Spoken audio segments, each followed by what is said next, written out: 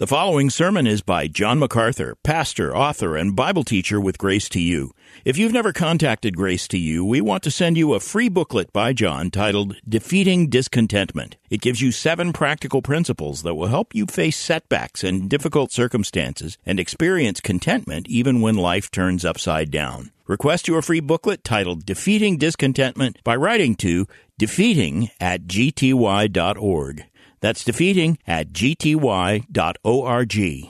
This offer is good in North America and Europe through June 2024. And now, unleashing God's truth one verse at a time, here is Grace to You Bible teacher John MacArthur. And now we come to the Word of God, and again back to the book of Galatians chapter 4. We have come to a screeching halt at verse 19 of Galatians 4. Because this verse is so critical to understanding the great truth of sanctification. Verse 19 says, "My children, with whom I am again in labor, until Christ is formed in you." Paul's imagery here is very vivid. He uses the analogy of a woman who is in labor until a fully formed child emerges. And that's how he feels about the believers in his care, about all believers for that matter. He has birth pain until Christ is formed in them. This is what sanctification is. It is becoming like Christ. Yes, as a believer, Christ is in you, but that's the reality of redemption or salvation in its first phase. That's justification or new birth, being born again. Christ comes and takes up residence in you, almost in an undeveloped way, fully present, but not fully manifest through the believer. Sanctification, then, is the process by which the believer in whom Christ dwells becomes more like Christ. Christ begins to shape the believer's life. And a fully formed Christ in the life of a believer is then a sanctified believer who manifests the character of Christ, who thinks the way Christ thinks, who speaks the way Christ speaks, who acts the way Christ acts. And this is Paul's great, painful desire for his people. And it is really the passion of any faithful pastor to see Christ fully formed in those who are in his care. Now, I want to spend one more Sunday, and that's this one, stopping long enough to talk about this issue of sanctification. I've told you in the past several messages that we've gone through, 3 of them to be exact, that this is an era in the history of the church when the church seems to me to be indifferent toward sanctification. The church does show some interest in the truth of election, that great doctrine of election. The church does show interest in the doctrine of redemption or justification. It spends a lot of time even sort of defining and expanding the understanding of both election and justification. The church has a small interest in glorification. It seems to be caught up in the world. But there are books that come periodically on the issue of heaven and what's coming in future glory.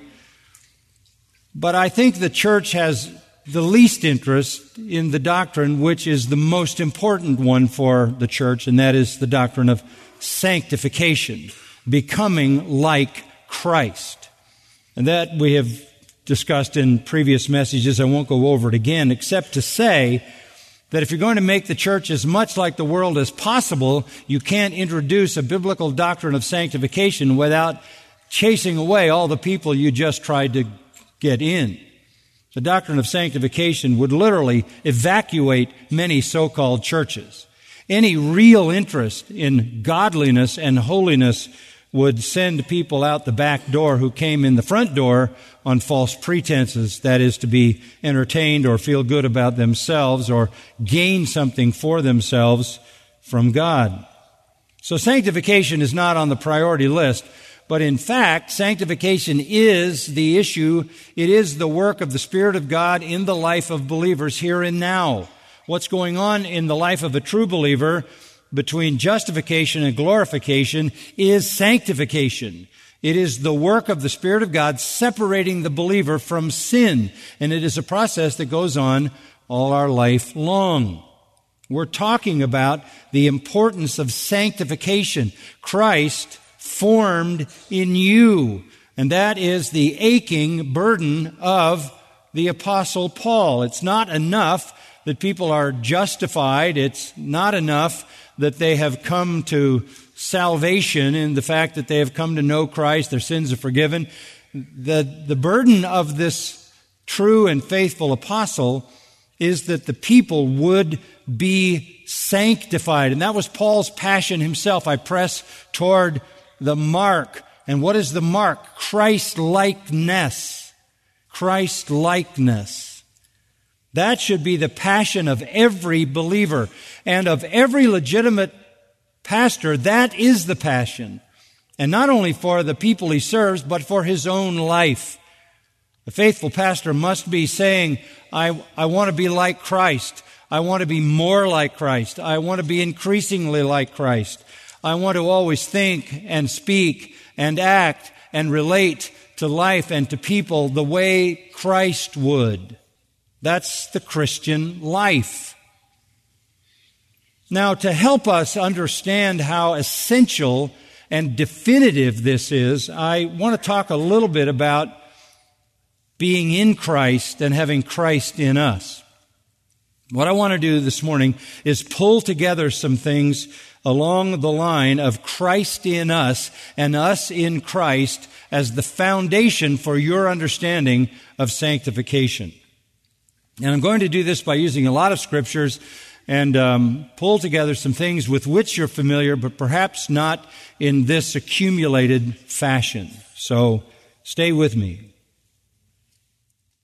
We understand that if we're believers, Christ is in us. Christ is in us. We also understand that the New Testament says we are in Christ. This is simply defining both ways of this union. We are in Him, He is in us. That is to say, we are literally engulfed in one another in an inseparable union. The Son of God, not as an infant, as He was in the womb of Mary, but the Son of God in His full presence indwells every true believer. Colossians 3:11 says, Christ is all and in all.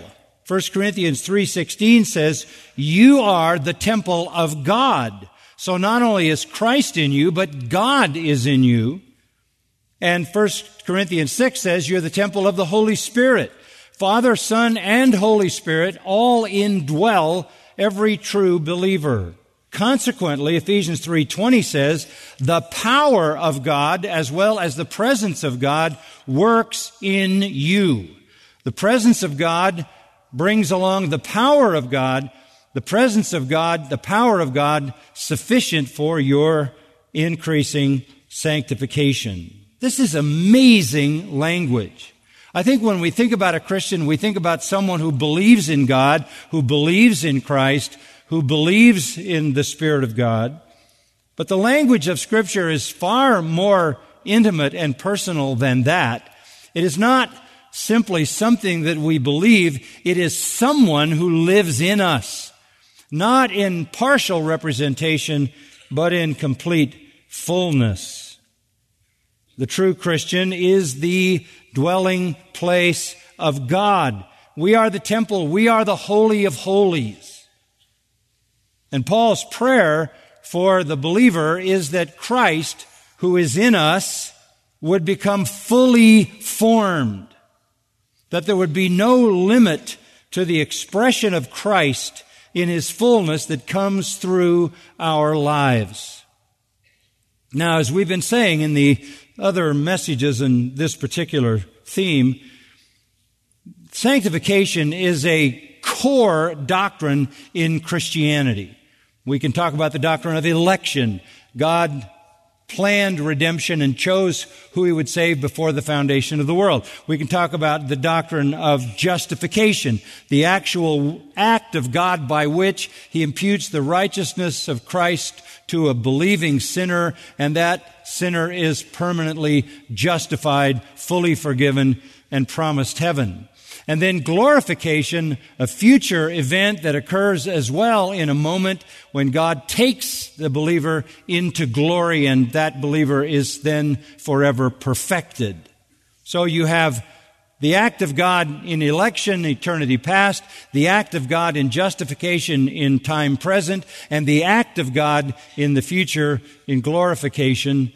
And in between justification and glorification is this long process that lasts our entire lives called sanctification, the process of being increasingly separated from sin and made more like Jesus Christ.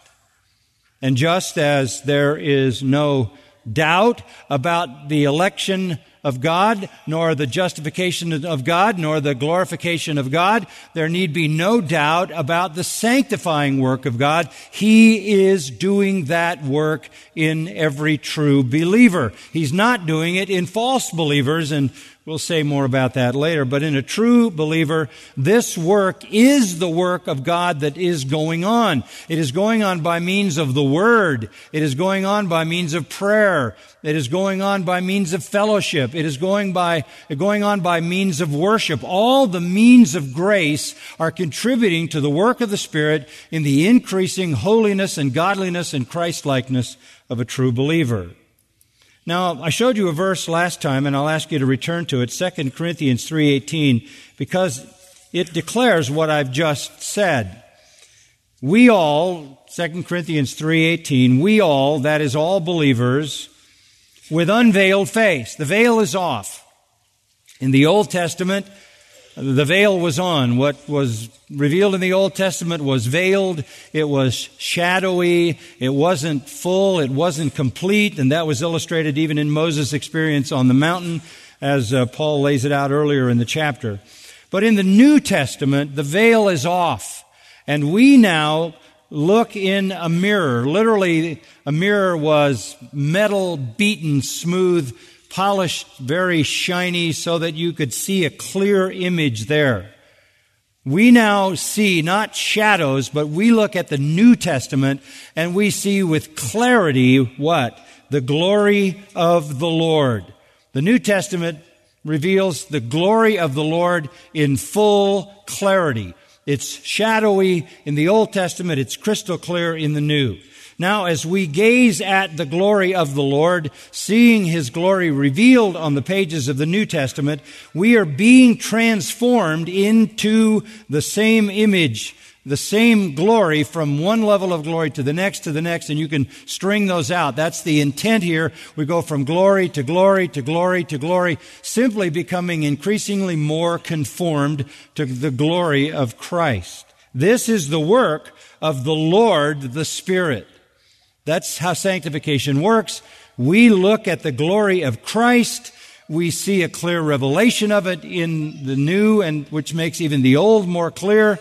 We see that glory. We're changed into that very glory by the work of the Holy Spirit. Remember now, in the previous verses in 2 Corinthians 3, Moses saw the veiled glory of God, just a little afterglow, got it on his face, and it began to fade away. And the longer Moses stood and spoke and covered his face, the more the glory faded. The opposite is true for us.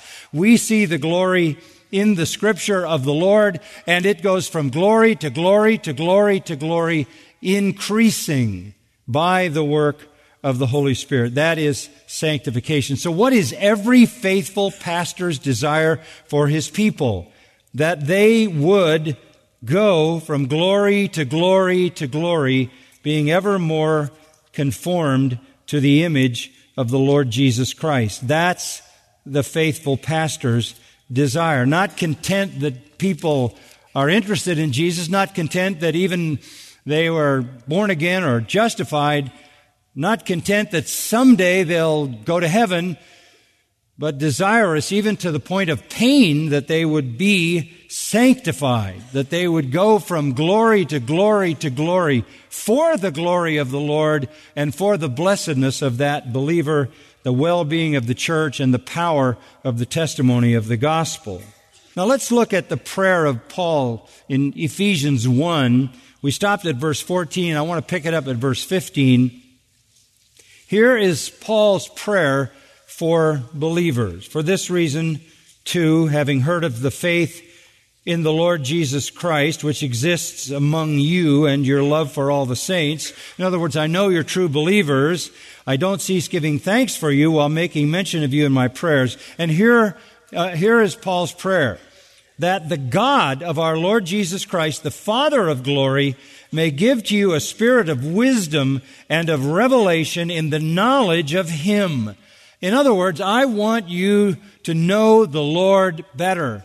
I want the revelation, the wisdom that comes from God the Father concerning the Son to become ever increasingly clear to you.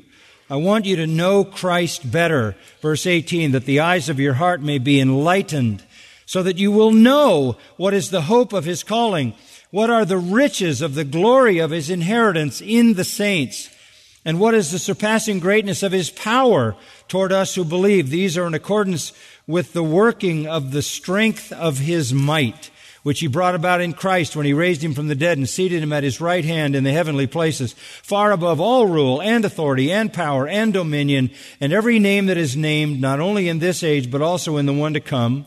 And He put all things in subjection under His feet, gave Him His head over all things to the church, and then this, which is His body, the fullness of Him who fills all in all. What is the church? It is the body of Christ filled with God, filled with the fullness of God. My prayer, Paul says, is that you may understand what it is to be filled with the fullness of God, that you would be given a spirit of wisdom and revelation in the knowledge of Him, that the eyes of your heart would be enlightened, that you would understand His presence and His power and experience His fullness. Paul is not a minimalist. He doesn't want people who just do the bare minimum of believing in Jesus Christ and languish in some kind of perpetual spiritual weakness.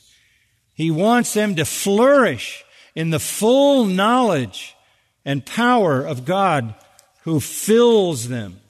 Then again in chapter 3, if you go down to verse 14, here's another prayer. And it's the same kind of prayer. For this reason I bow my knees, verse 14, chapter 3, before the Father, from whom every family in heaven and on earth derives its name, that He would grant you, according to the riches of His grace, to be strengthened with power through His Spirit in the inner man. Again, this is the desire. I want your inner man to be strengthened.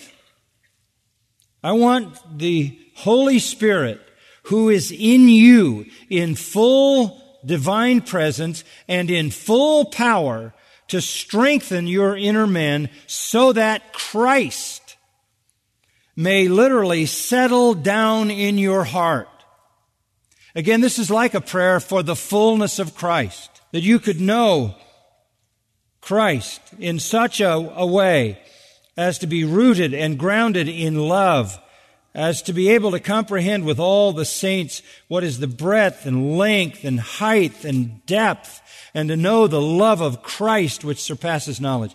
I want you literally to be so filled up with Christ, top to bottom, side to side, that the love of Christ pervades your life, your love for Him. That you would be, and here it is at the end of verse 19, filled up to all the fullness of God. This is his prayer. Again, Paul is no minimalist. He's not content that somebody makes some kind of tacit, superficial commitment to Jesus Christ. He will never be content. He will be in pain until believers are filled up to all the fullness of God, until Christ is formed in them. The power is there to do that. Verse 20. Now to him who is able to do far more abundantly beyond all we can ask or think, according to the power that works within us. You have the power within you to be filled with all the fullness of God, so that to God will be glory in the church and in Christ Jesus to all generations forever and ever. Amen. The testimony of the church is at stake. The criticism that comes against Christianity, superficial Christianity, against churches with superficial Christians is legitimate, because there's no real corporate manifestation of the fullness of Christ. This is the cry of every true pastor. The popular, pervasive indifference to sanctification is a betrayal of the superficiality of people in ministry today. It's the evidence of the triumph of sin and the triumph of worldliness and the triumph of false gospels. We must understand this. We are defined as believers by the fullness of the presence of God in us. 2 Peter chapter 1, I want to call to your attention verse 3 of 2 Peter 1, seeing that His divine power has granted to us everything pertaining to life and godliness, everything pertaining to life and godliness, through the true knowledge, the epignosis, the true knowledge of Him who called us by His own glory and excellence. For by these He has granted to us His precious and magnificent promises, so that by them you may become partakers of the divine nature, having escaped the corruption that is in the world by lust. Just take that phrase, that you might become partakers of the divine nature. In other words, that you might more manifestly and fully share in the indwelling divine nature. This is profound, profound truth. Christ lives in every believer. Christ in us. God the Father in us. The Holy Spirit in us. And we in God, and we in Christ, and we in the Spirit. It goes both ways. It is both Christ in us and we in Him, the Father in us and we in the Father, the Spirit in us and we in the Spirit. Why this dramatic two-sided emphasis? To show this union in its most powerful way. About 70 times in the New Testament, it says in some way, we are in Christ, in Christ, in Christ. And it also says Christ is in us, in us. Now I want us to look carefully at this morning in a comprehensive enough way, and we'll say some things that you have heard many times, but put it together in a way that may make it fresh. Colossians 3:4 says, Christ, who is our life. Christ, who is our life. If you believed in the Lord Jesus Christ, you received eternal life. Christ, 1 John 5 says, is that eternal life. So when you talk about your eternal life, you're talking about Christ. He is that eternal life. I am the way, the truth, and the life. The possession of eternal life is the same as the possession of Christ. You have eternal life because you have the eternal living Christ, the eternal living God in you. Now, Scripture makes it clear that your union with Christ is pervasive from eternity to eternity. And I don't know that you've thought of it that way, but you will this morning. Now, let's go back to Ephesians 1. I want to use that as kind of a starting point for the several points that I want to make. Chapter 1, verse 3. Blessed be the God and Father of our Lord Jesus Christ, who has blessed us with every spiritual blessing in the heavenly places in Christ. All spiritual blessing comes to us, all heavenly spiritual blessing comes to us in Christ. That's the general truth. When you are in Christ and Christ is in you, the entire panoply of heavenly spiritual blessing is available to you. It's all yours in Christ. Now let's break this down a little bit. When did it start? It started when you were chosen before the foundation of the world. It started, let's say, with the doctrine of election. Come to verse 4. Just as He chose us in Him before the foundation of the world. Now, I don't know if you've ever thought of that with the clarity that I want you to think about it this morning. He chose us in Him before the foundation of the world. That means that before God had created anything, when all that existed was the triune God, and there was no creation, in the mind of God, He had already identified those who He would place in union with His Son.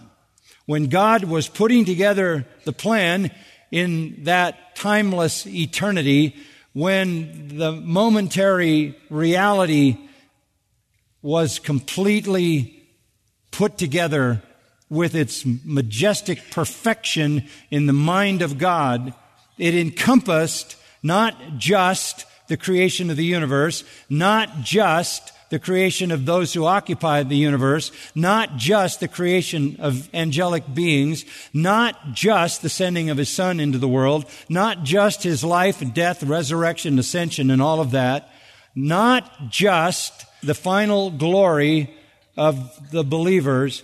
It encompassed the very people whom God would bring to eternal glory in His mind when He made the plan, and in His mind, at that very moment, they were in Christ. It's a staggering reality. They were in Christ. God had His elect in His infinite eternal mind. When He designed the plan to save them, He would save them in His Son. He set His love on them. He knew who they were. He wrote their names in a book. And He then set in motion the plan to bring those who in His eternal mind were chosen to be in His Son to the fulfillment of that through their redemption and their glorification. The truth of election established the union of the Savior with believers. You were joined to Him in the mind of God in eternity past before anything was ever created. The truth of election then establishes the union of the Savior and believers. He predestined us, verse 5, to adoption as sons through Jesus Christ to Himself. He predestined.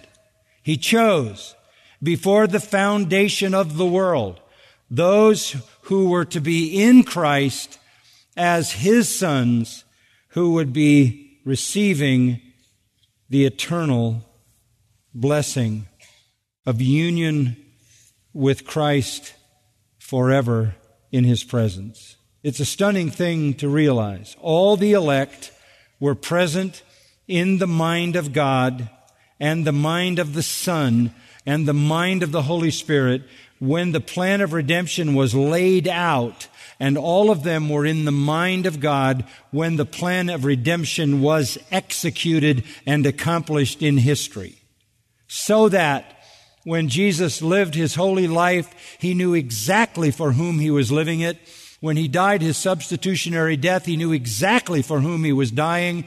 When He rose, He knew exactly for whom He was rising. And when He ascended, He knew exactly for whom He was ascending. And when He was seated at the right hand of the Father, He knew exactly who was to be seated with Him on His throne. The divinely ordained bond of union between the Redeemer and those He redeemed was established in eternity past and worked out in redemptive history. The benefits of the work of redemption are actually secured for those who were placed into union with Christ in the mind of God before the world began. So we were in Christ, in God's mind, in eternity past. Paul makes that clear in Ephesians 1. And then he looks to time and redemption. If you drop down into verse 7, in Him we have redemption through His blood, the forgiveness of our trespasses, according to the riches of His grace, which He lavished on us. Here is the work of redemption. The work of redemption. In Him we have redemption. We were chosen in Him before the foundation of the world. We were redeemed in Him. Literally, our redemption took place in Him. In His life, our redemption was being accomplished. God considered the elect to be in union with Christ, listen, through every single act of redemption. And what were the acts of redemption? Every act in the life of Christ was an expression of redemption. Because redemption grants to us an imputed righteousness, right? In redemption, we are given the righteousness of Christ through faith, not our own righteousness. Therefore, every righteous act that Christ ever did, and that's all He did, His entire life, every one that He ever did, we did in Him. When He was a child, when He was a teenager, when He was a young adult, throughout His life and ministry, when life was oppressive and He was rejected, and when He was mistreated and was perfectly righteous and obedient to the Father. Every act of righteousness, every thought of righteousness, every virtue, every expression of His perfect holiness, we were in Him. And it was for us that this would be credited. In Him we have redemption. We're united to Him in His life of perfect obedience. Every act, every word, every thought that was perfect, He knew for whom that perfection would be given as a gift. Galatians 3:27 says that we have clothed ourselves with Christ. 1 Corinthians 1:30 says, He has become to us righteousness. He has become to us righteousness and sanctification and redemption. We were chosen in Him before the foundation of the world.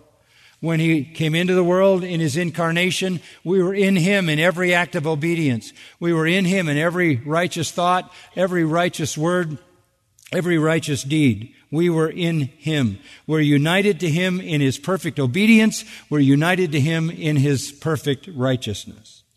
And we were united to Him in His death. The Father considers the elect to have lived Christ's life, and the Father considers the elect to have died Christ's death. We died with Him. We were crucified with Him. I am crucified with Christ, Paul says in Galatians 2:20. Peter expresses it this way in 1 Peter 2:24. He Himself bore our sin in His body on the cross so that we might die to sin and live to righteousness. He had no sin, but He was paying the penalty for our sins. We lived in Him and we died in Him. The most central reality of our union with the Son of God is this atonement. This is the most central reality by which God, on the one hand, inflicted undeserved suffering on the Lord Jesus Christ and then bestowed undeserved blessing on sinners. Let me say that again. This is the nature of the atonement of Christ. God inflicted undeserved suffering on the Lord Jesus Christ and bestowed undeserved blessings on sinners. Or to say it another way, the Lord Jesus was so treated other than He deserved, in order that sinners could be treated other than they deserve. The undeserved suffering of the one, in God's eyes, became the sufficient ground for the unmerited blessing of the other. God saw us in His living and saw us in His dying. You say, well, for someone who dies but doesn't deserve death, isn't that a miscarriage of justice? Remember this, that this is the plan of God. This is designed and sanctioned by the holy and divine judge who is the supreme source of truth and justice. Well, this seems, somebody might say, unjust toward Jesus Christ. Remember this, His substitution was deliberate and totally voluntary. Nobody takes my life from me, I lay it down on myself. No law was violated and no rights were denied. All the atonement realities originated in the love of God for the Son and for sinners and to bring Himself glory. So listen, the main aspect of the atonement, the main aspect of redemption is the intimate, personal, eternal union between the Lord Jesus Christ and the elect sinners for whom He lived and for whom He died. We were there in His living and there in His dying. And the deity of the substitution, the deity of the one who is the substitute, the deity of Christ gives the substitution the character of personal homage to the broken law, personal recognition of the guilt wrought by sin, personal experience of offensive sin in the face of God. And all of that is experienced by the Lord Himself, whose satisfaction in the penalty was a joy to Him. He did it for the joy set before Him. And so in offering Himself, the Lord Jesus took our penalty. We were all there. He was punished for us. Not only did we live His life in the view of God, we died His death. We died with Christ. Romans 6:8, if we have died with Christ, we believe we'll also live with Him. Colossians 2:20, you've died with Christ. Colossians 3:3, you've died. Your life is hidden with Christ in God. 2 Timothy 2:11, if we died with Him, we'll live with Him. Romans 6:6, knowing this, that our old self was crucified with Him. We died with Him. Scripture also says we were buried with Him. Romans 6:4, we've been buried with Him. Colossians 2:12, having been buried with Him. Are you understanding this? We're in Christ in eternity past. We're in Christ in the living of His life and in the dying of His death. We're in Christ when He's buried. And then we're raised with Him. Colossians 2:12, you also were raised with Him. Colossians 3:1, you've been raised up with Christ. Ephesians 2:6, raised with Him. And then He ascended into heaven. And Ephesians 2:6 says He seated us in heavenly places with Him. I want you to understand this. I want you to grasp the breadth and length and height and depth of this incredible reality. His life is our life. His punishment is our punishment. His death is our death. His burial is our burial. His resurrection is our resurrection. His ascension is our ascension. His exaltation is our exaltation. And that is summed up in we are blessed with all spiritual blessings in the heavenlies in Christ Jesus. When all this redemptive work was done, we weren't alive. We weren't even around. But God knew who we were. And in His mind, placed us in union with His Son and our Savior, not only at the time He planned redemption, but through its entire accomplishment. The Lord Jesus did not live and die and rise and ascend to the throne for an unknown group. Did you hear that? He did not do that for an unknown group yet to be decided. He did it for those chosen in Him before the foundation of the world.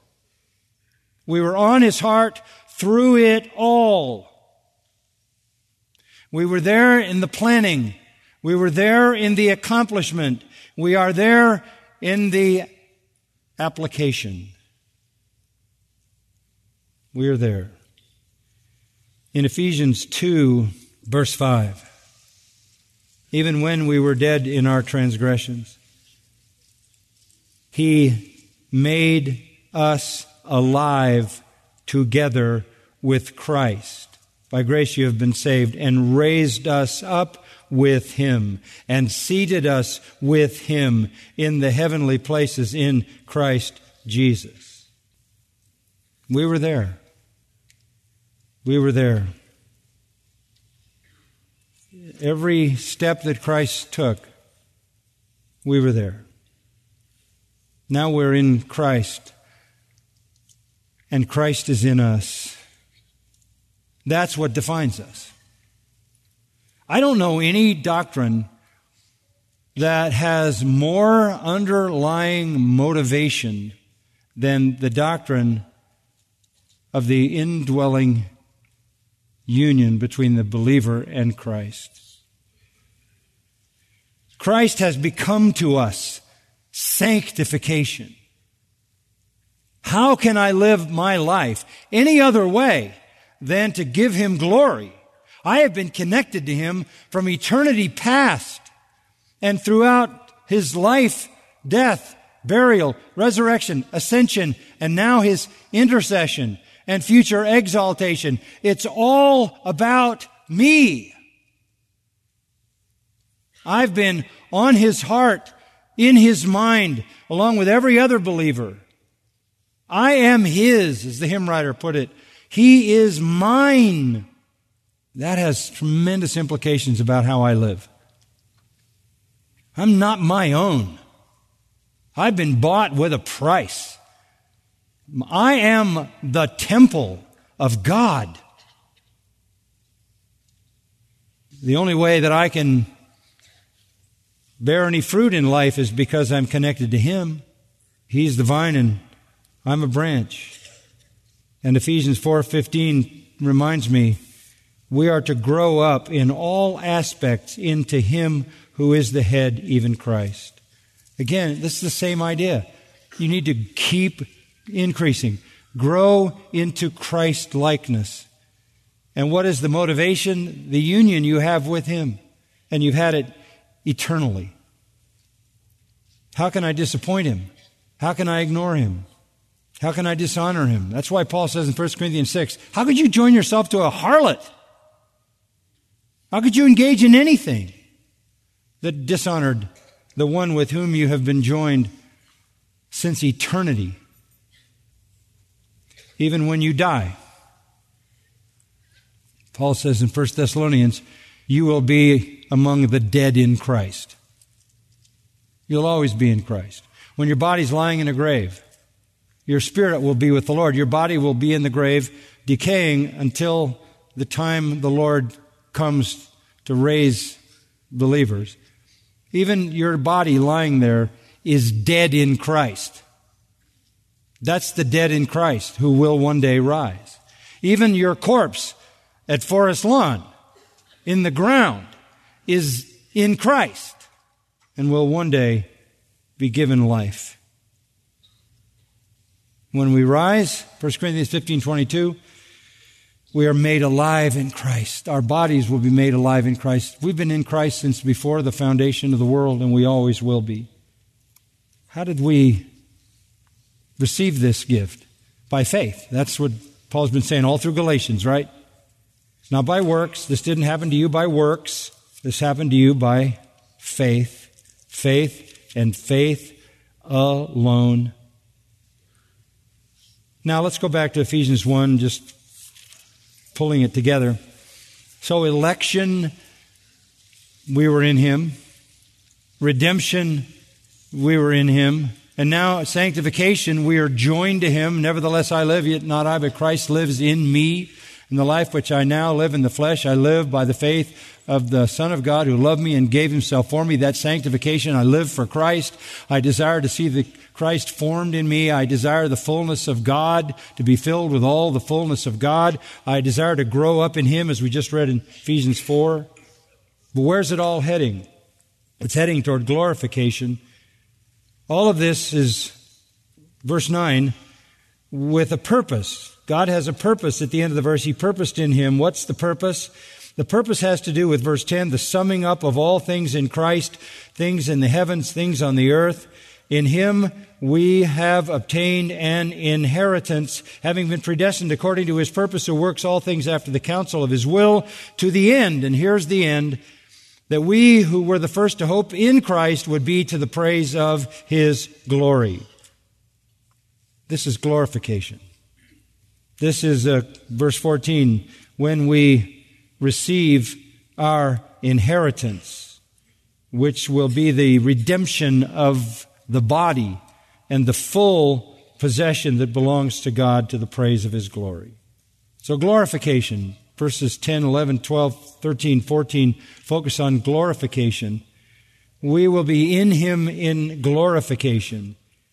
We will be in him, verse 10, the end, in him obtaining an inheritance. We will be in him fulfilling the divine purpose. We were sealed in him with the Holy Spirit, who is the guarantee of our future glory. All of this that God may be glorified and praised. I don't see how a believer can say, well, it really doesn't matter how I live. Are you kidding? That is ludicrous. To say, well, I don't have to worry about sin in my life. I don't have to pay any attention to that. I don't need to be a legalist. I can be an antinomian. I can ignore the law. Christ fulfilled the law for me. He did everything that needed to be done. He accomplished it all. I'm not under law. I'm free to do whatever I want. So you would then drag Christ, with whom you have been joined in the mind of God forever, into sin? Let me sum up this union with Christ in 5 ways, just to kind of pull the definition together. First, it's an organic unity. One body. Second, it's a legal unity. He is our representative head. He acts for us on our behalf. Thirdly, it's a vital unity. All life flows from him. Fourthly, it's a spiritual unity by the very indwelling presence of the divine Spirit. And fifth, it is a permanent unity. Nothing can ever alter it or break it. So what does it mean to be a Christian? Somebody might say, well, a Christian is someone who has an unusual commitment to Jesus. That's true, but that's not really the way to define a Christian. There are all kinds of people who have some kind of interest in Jesus. Somebody else might say, well, I'm a Christian because I have a mission connection with Jesus Christ. You hear people say that a lot today. I like his attitude toward the poor and the downcast and the depressed and the outsiders and the outcasts. And I think if you're going to call yourself a Christian, you've got to feed the poor and you've got to take care of those that have trouble. And I identify with Jesus in a mission connection. That's why I'm a Christian. Somebody else might say, well, look, I think I'm a Christian because I have a moral relation to Jesus. I connect with him morally. I remember meeting with leaders of the Mormon church up at BYU, telling me they were concerned about Mormon young people having no interest in Jesus Christ from the standpoint of Jesus' standards of morality. They asked me if I would come up and speak at BYU and help the students to be drawn to Christ. And I said, well, I can't do that because the Christ you're talking about isn't the true Christ. The Christ that you're talking about is the spirit brother of Lucifer, created by another being, and that's not the Christ of Scripture. But they were concerned that students were not interested in the morals that Jesus advocated. There are people who think that they're Christians because they have a mission connection to Jesus, or they have a morality connection to Jesus, or they have some kind of unusual interest in his life. And then there are those who think Christianity is having a sacramental relationship to Jesus. They've gone to the Mass, they've gone through infant baptism or confirmation or some other baptism, and they go through certain rituals, and they're Christians because of some sacramental identity. And I guess you could just broaden that and say, and then there's those people who they're Christians because they have a religious connection to Jesus. They're not Muslims. Sometimes you hear that in the Arabic world. Well, I'm not a Muslim Arab, I'm a Christian Arab, which means that I come out of a non-Muslim Christian tradition. That's been my religion, family speaking. Those are inadequate definitions of a Christian. For a Christian, when somebody says, what does it mean to be a Christian? It means this. You can give this answer. Jesus Christ is my life. I am His, He is mine. He lives in me, I live in Him.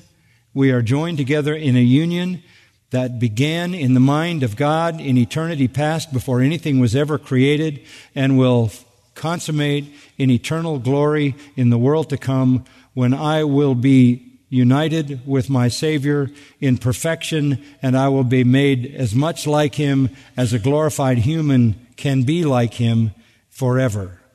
My Christianity is simply defined as being in Christ and having Christ in me. He lives in me. God the Father, Son, and Holy Spirit, the whole Trinity, because they're indivisible, live in me and I in them. 1 John 4:15, you might say it this way, whoever confesses that Jesus is the Son of God abides in Him and He in God. Paul writing to the Thessalonian church, Paul and Silvanus and Timothy to the church of the Thessalonians, in God the Father and in the Lord Jesus Christ. Now, the prayer is that Christ would be fully formed in you. He's there, but you need to be filled with all the fullness. I want to close with going back to 2 Peter.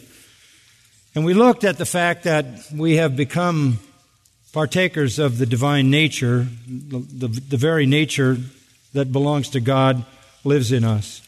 This has some immediate implications. You say, well, what do I do? Do I just express thanks? No.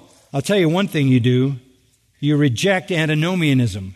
You reject indifference toward the law of God. You reject indifference toward spiritual duty, toward obedience. Here's what you do. 2 Peter chapter 1, because you have all of this, verse 3, seeing that His divine power has granted everything pertaining to life and godliness, and that all comes in the form of the divine person living in you, you now have become a partaker of the divine nature. Here's what you do, verse 5. Now for this very reason also, applying all diligence. There's no indifference here. There's no let go and let God. There's no sit back and see what happens. Applying all diligence in your faith. Supply. You add moral excellence. In your moral excellence, knowledge. That means a deep knowledge of the Lord revealed in His Word. And in your knowledge, add self-control. And in your self-control, perseverance or endurance or faithfulness. And in your perseverance, godliness. And in your godliness, brotherly kindness. In your brotherly kindness, love. You want to know what your part is in sanctification? Get busy, become diligent, supply moral excellence, sound knowledge of the truth, self-control, perseverance, godliness, brotherly kindness, and love. And if these qualities are yours, and here's the sanctifying element, and are increasing, they render you neither useless nor unfruitful in the true knowledge of our Lord Jesus Christ. If you are seeing these things in your life increasing, then you know you have the true knowledge of the Lord Jesus Christ, and you're neither useless nor unfruitful. On the other hand, for he who lacks these qualities is blind or short-sighted, having forgotten his purification from his former sins, whatever that was.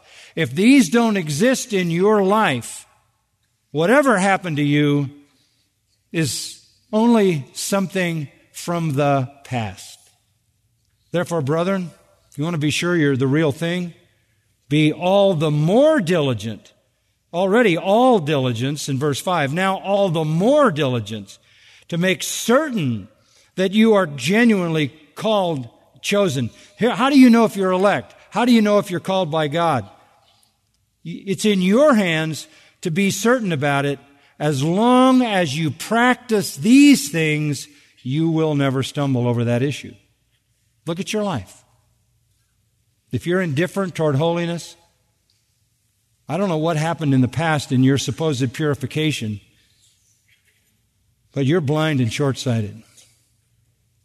This is so wonderful because there's no doctrine that lays out a stronger view of sovereign election than being in Christ before the foundation of the world. And yet, our responsibility is to make certain of that calling and choosing. And how do we do that? By adding these virtues and seeing them increase in our life. And then verse 11 says, for in this way the entrance into the eternal kingdom of our Lord and Savior Jesus Christ will be abundantly supplied to you. That you're going to go to heaven if you see these things in your life. What is it saying? True believers are in the process of being sanctified. And you want to make sure you're being sanctified. And it takes diligence. It takes all diligence. It takes all the more diligence. As long as you practice these things, you're never going to wonder whether you were chosen. May Christ be formed in you. May you be filled with all the fullness of God. Let's pray. Lord, again, we feel the force of heaven coming through the pages here of our Bibles. We feel the power of conviction. At the same time, the joy of grace. May we, Lord, worship you not only when we come together as we do on Sunday, but may we worship you every day, knowing that we are the temple. We're the temple. We're never away from the Holy of Holies. We are the Holy of Holies. We're the tent in which you dwell. You live in us. So, Lord, may we glorify you. How can we not honor you, to whom we are so everlastingly joined? We desire to do nothing that dishonors you, so that we might be both useful and fruitful for our joy and your glory. We look forward to that day when we will enter into your presence abundantly supplied with all the blessings that await those who truly belong to you. Thank you for our time together. Thank you for the presence of the Spirit of God, who is our true teacher. And we ask, Lord, that you will bind these things to our hearts. May they be much on our minds as we continue to walk in your will. We pray in Christ's name. Amen. You've been listening to John MacArthur, Bible teacher with Grace to You. For free access to all of John's lessons and a listing of study Bibles and books available for sale, visit Grace to You's website at gty.org. John MacArthur and Grace to You reserve all copyright protection under applicable law. Our copyright policy is available at gty.org, and it includes instructions for and limitations on duplicating this digital file.